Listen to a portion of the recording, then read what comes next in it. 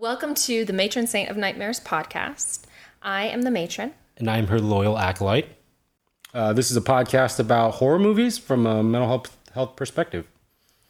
Why are we doing this? Yeah, that's a great question. I never liked horror movies until I had a client. So I'm a clinical social worker. I'm a mental health therapist, and I work typically with veterans to work on their combat trauma and other kind of low-income folks in the community. And I was working with one client who was like obsessed with horror movies. And I told her, I just don't get it. What's going on? And she said, well, nothing else kind of tells the stories that like make me relate to my own experience. And she also said they're stories of survival, or at least attempted survival. Okay. Which I think is kind of a cool way to look at it. And so ever since then, I've gotten just like obsessed with it. And I think because of doing therapy for a living, I've heard all of these horror stories, just hundreds of them. And at a certain point in time, you start realizing that a lot of the stories that are told aren't reflective of some of those more darker experiences. And I think in my job, I kind of run towards those to kind of look at them and examine them. And I think horror movies do the same thing. I think that's dope. So why is it specifically nightmares? Well, because there's a, in the Catholic tradition, there's a saint of a lot of different things. Why nightmares specifically? Yeah, I think nightmares are fascinating. With post-traumatic stress disorder or PTSD, people really, it's very common for people to experience really vivid, really horrific nightmares. And I think that while that's a terrible experience and we tend to want to run away from it, I think that they often give us information about what our experience is like. And so even though, in the moment they suck, they can also lead us to find out more about ourselves and our fears and, how we're processing things that we experience in our life. And so that's kind of how I think of horror movies too. They're ways that we try to process things, process stories. Yeah, in a lot of ways, they kind of reflect the sort of generalized fears that I think each sort of generation has, right? Because there's certain things that people were scared about in the 70s or more focused on, or even culturally, right? Godzilla is not necessarily a horror, but it's a reflection of their sort of nuclear fears or something like that. And I mean, we can maybe do a further study, but I'm sure throughout the history of horror movies, they reflected some sort of generalized fear in society. So definitely, I think that's worth exploring as well. Okay, so today, what have we watched today? We watched the Blair Witch Project today, and I don't know why did we pick this? Do you want to talk about that? Yeah, I in a sort of a counter reference to you, I never into horror movies. It's not something. I mean, even since we met, it took me a while to warm up to watching a few, and I'm still scared. And we've had to watch this in the afternoon. It's 5 right now, and so we started at 3:30. Just to be safe. Blazing hot California sun, So yeah, it's pretty scary still. We picked the Blair Witch Project because both of us grew up in a Christian environment, and so I think, at least for me personally, when I was growing up, the church I was part of, it's a lovely church growing up in, but one of the particularities that they had was they were quite anti-Halloween. And when I was a kid, this movie came out in 1999, so I still remember my church would do these things on Halloween. They call it Hallelujah Night. And awesome. It was meant to be this, it was meant to be an alternative activity for you to do on Halloween. And one of the highlights was they would hide candy in different parts of the church. And they would. It was weird because it was oddly reflective of something kind of scary, because they would hide candy and they turn off all the lights and you bring a flashlight and so you get the trick-or-treating in, right? You get the candy from the trick-or-treating. And then also you get the sort of the creepy activity of being in the dark looking for candy. And so it satisfied that. And then we would have classes where some of the older kids from church would volunteer to teach, and And one of the main themes was that year was the Blair Witch Project. And, I was never into watching horror movies. I couldn't sleep after watching, what was it, Saving Private Ryan. So that was a horror movie for me. Yeah. I get that though. I mean, with that veterans, tracks. That tracks. You were just talking about how we know those things are horrifying anyways. Right.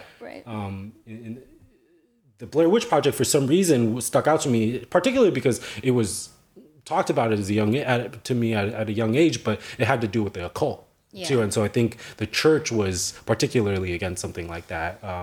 And so there was sort of this general, the movie's about these kids that are making this documentary, and so it's kind of them looking for it. And as a kid, sort of things in the spiritual realm or the demonic were typically, we were taught to not pursue it because, that's how you got possessed, or that's how they found you. Yeah, that's how they found you. Got a hold of you. Yeah, exactly. If you're interested, then so I've always stayed away from it. And it's not the first horror movie to ever be made, but it was the first one actually that was talked about the most. So this is actually a bit of a milestone because it was the first one that I was scared of without even knowing about it. Right.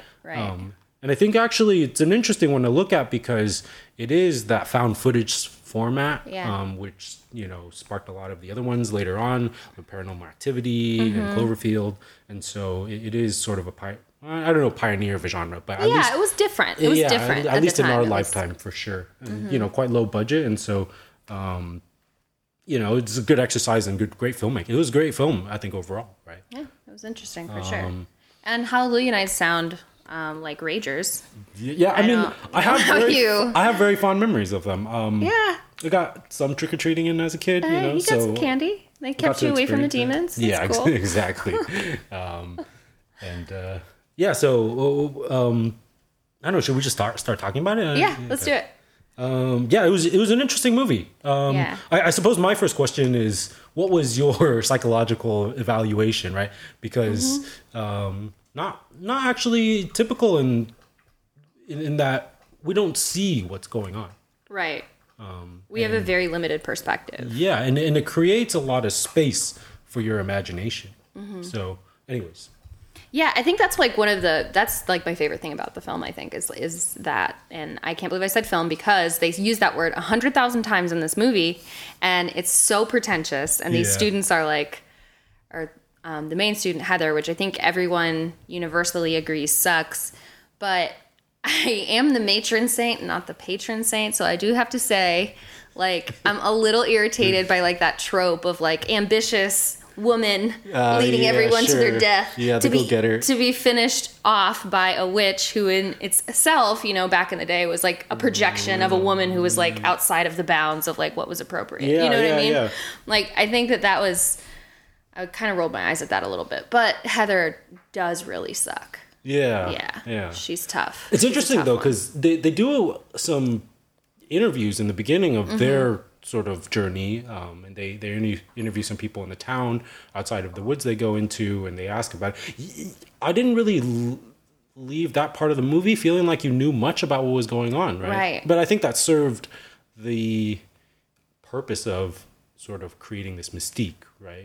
I think, at least from my experience, you kind of like slowly start to figure more things out in the movie, and I think that's what makes a lot of movies not as scary eventually, is you start to figure it out, and what is unknown becomes known, and so that kind of decreases your fear or whatever, but this one, it maintains this tension, right? And it's not really about how many witches we've seen at the end, but it's about the friends that we've lost along the way, right? 'Cause it's like this like they weird, just hate each other. They hate each other, and I mean, maybe not necessarily in like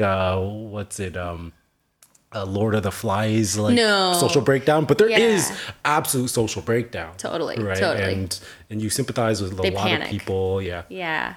I think their response was really cool. I like how the interviews in the beginning, how it was exactly how like a folklore kind of thing would happen in a town, right? Like, I know, like, growing up, I had like a legend in our town that involved murder, so it was like there was this house on the corner, and we were all like, that's where this terrible thing happened or whatever. And I feel like that's how they talked about it in the show, with the woman saying like, I'm not going to go up there. The woman with the child in the beginning, where the child was like saying, no, don't talk about it. I thought that was kind of good. It was creepy. Yeah. They had enough people kind of be like, I've heard of it, and the one lady, it was funny because I was trying to think of like, one of the things that we can do is, who are you in the movie, right? Yeah, I like that. I was thinking about it in the beginning, and I thought, I'm that baby that mom was holding because the mom was trying to talk about it. And the baby's like, stop fucking talking about it. Trying to shut her mom's mouth. And I was like, but it was something like that. That lady was like, to me, kind of important. Not important, but she was basically like, oh yeah, I've heard of it. Don't really believe it. And they're like, do you ever go up there? And she's like, no. I don't go up there, That's the line kind of my belief, yeah. Like, I've heard about it, I don't really, but I think for me, the weird local legend that we had was there was a park that I live really close to. It was one that my friends in middle school and high school would go to, and it was said that at night, if you look in the back of the park, there was a girl in a white dress, and that was like creepy. The freaky thing. Yeah. And never really believed it, but I never was looking for her. Right. And so it was kind of like that, like those interviews in the beginning. And it did a good job of interviewing, old grumpy guys that was kind of like, like, get out of here, kids. And so yeah, I thought that was really well done. Yeah, I think I might be Mike. I could see myself being Mike. Yeah. Which I hate that. I hate to say that, but I could see myself doing something stupid like throwing the map. Although I would hope that I wouldn't. Yeah, just the kind of he was lashing out, right? He was lashing out. Like, he lost it. Yeah, he was like he was sort of like, he made the map the object of his rage, right? When in fact he was mad at Heather because she wasn't doing the map right. Right. I don't know if you can hear this, but this is the hellhound Chihuahua, the one-headed Cerebrus whining. Yes. Calm down, hellhound. Yeah, so I think, he projected it onto the map, and he was just very angry, and I think they all kind of got very angry. Yeah. But Mike also, like, kind of went through that thing in the end where he was kind of I feel like he tried to hold it together. Like, he was trying to, like, calm people down there at the end, after he fucked up. Yeah, because I think in those situations, it's easy as a viewer to be like, oh, I wouldn't do that. It's the classic horror movie watcher thing where it's like, oh, you idiot, I know. But actually, I felt like everybody in this movie I could kind of relate to, even Heather at times, because as eager and naive as she was, especially coming from a creative background, there's a part of me that believes that people who drive creative processes sometimes are assholes. Oftentimes they are, you know, and you can we could talk about whether or not it's necessary in the creative process, but she was driving the project. I think she was doing a decent job at it. She was constantly working, right? Yeah. Shooting and stuff like that. But when it comes to life and death, you probably should just focus on getting yourself out of the woods. I don't know. Yeah. Her priorities weren't exactly straight. And I think that's partially because she felt like super out of control too. Like, I think they all, like, the three of them kind of handled it differently, and I thought that was interesting. Okay. Yeah. Like, when they got to the first pile of rocks, right? So I think, like, in, like, I don't know if it's like some sort of Celtic folklore with witches. Like, piles of rocks are like cairns. Yeah. Right? Yeah. And so, like, I think that those, like, when they happen upon those cairns and stuff, which, by the way, I think there were 7.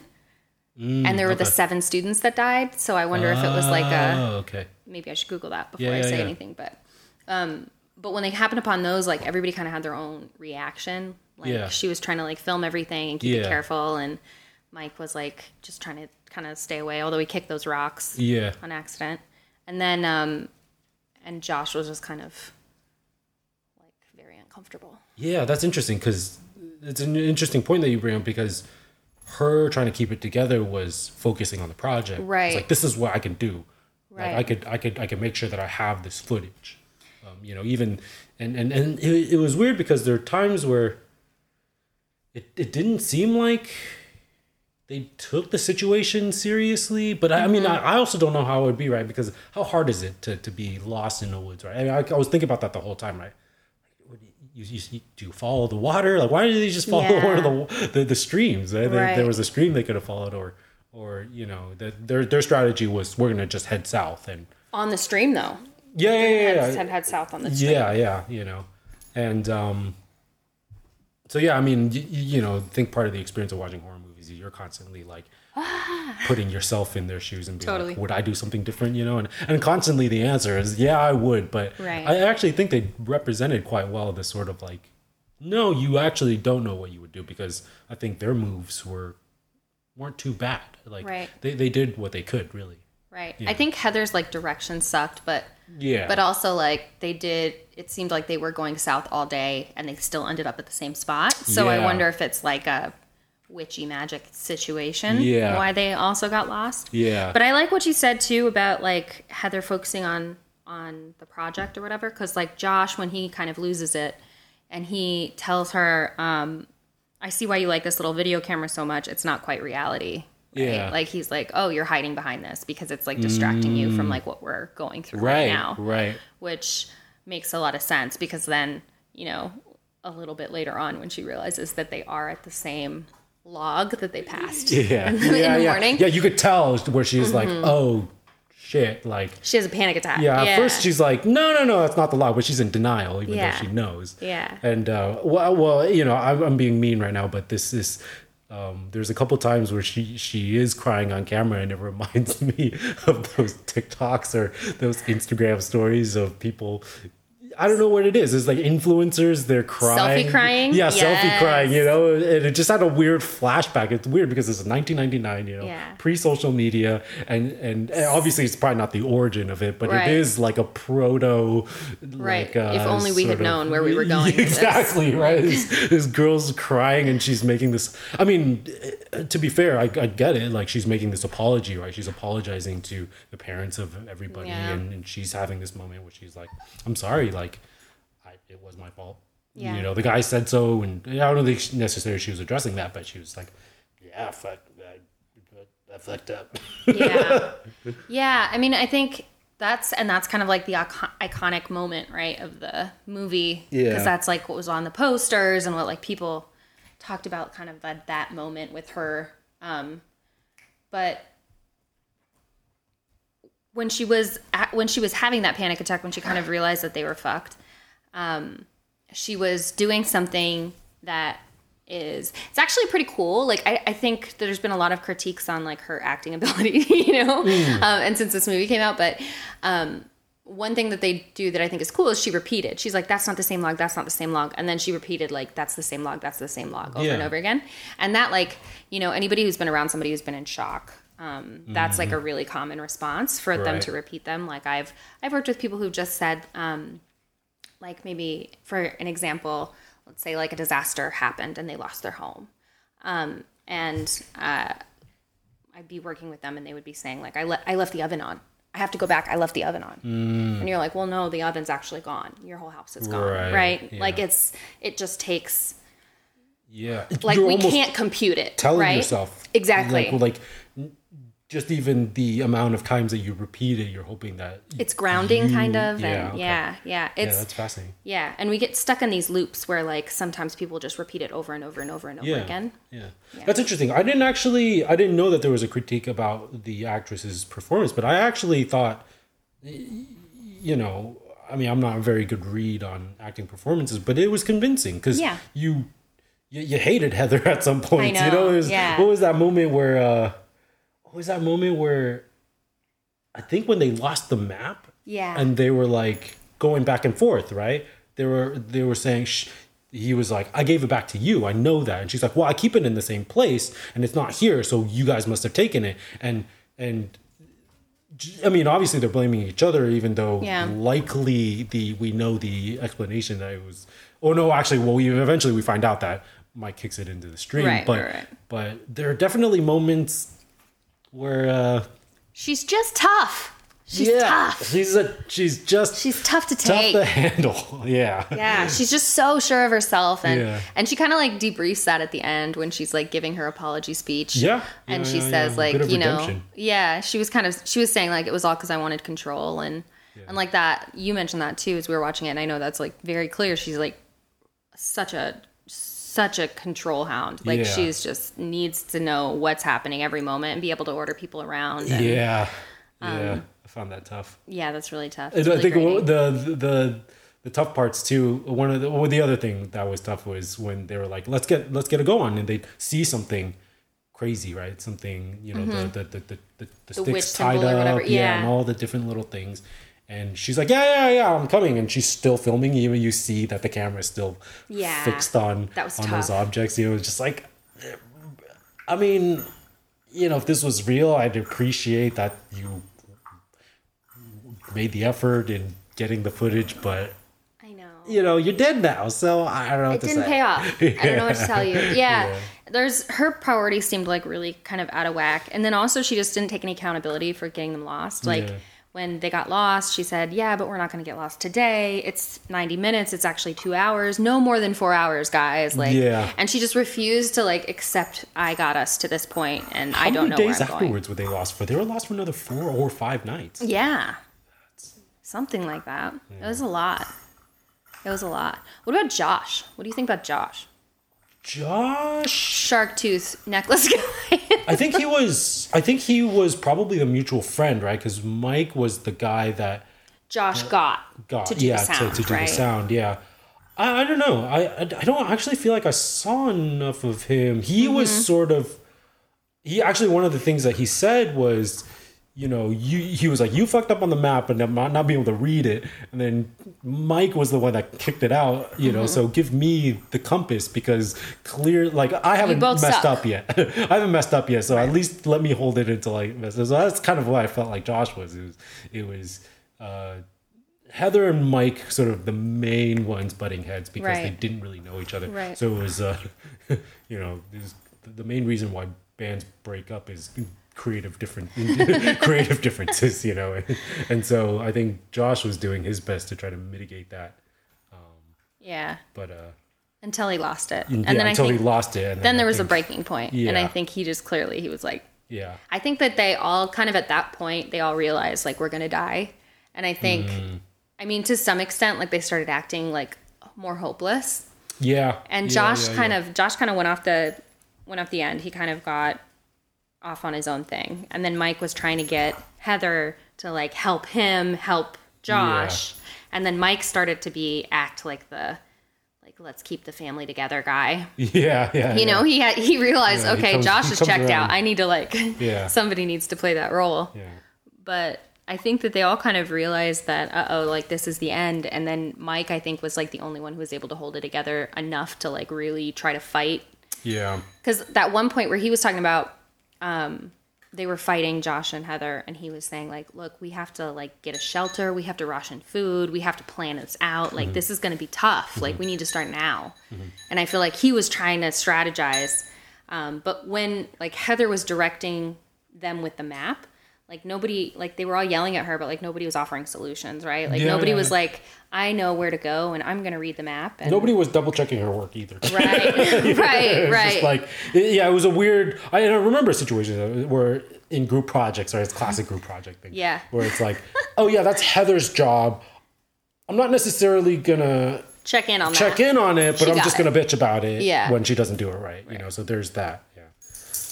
Right. Okay. So, well, what's the read on this movie? Well, how would you rank it? Because it's a bit of a cult classic. Well, I think it's a classic in general. We've watched a few sort of horror movies and shows leading up to this. We have very different scales. That's true. That's accurate. So how would you rate this 1 out of 10? Okay, we're going fear factor, right? Yeah, just how scary was it for you? Yeah, this is a cult classic. I respect it. And I really didn't think it was scary. I thought there were moments that were like a little creepy. Hellhound. But I think overall, I would give it like maybe a 2. Okay. on a scary scale. Okay. Like Yeah, maybe yeah, yeah. 1 or 2, That's fair. 1.5. Oh, wow. Okay. I'm really going down Bump for it it. down a little. Yeah. I think part of it too is just like the technology factor. You know what I mean? So it's like Yeah. it's harder to like feel like I'm in it. Okay, Because so yeah, it's kind of like shot older and I'm just the found footage thing didn't quite yeah, work it for you. didn't quite work for me. I mean, I respect it. I think it's a really great idea. Have you seen any of the Paranormals? I did, yeah. Would you rank? I mean, we'll probably do it yeah. eventually, but would you generally say that style, even the similar style, but would you rate that a little higher in scary factor or? I think in Scary Factor, that's a little bit better, but I think the story's worse. Oh, okay, yeah. So it like kind of gives out, but I think technique, yeah, okay. yeah. But I would give it. I'm committing to it too. Okay. For Blair Witch Project. Okay.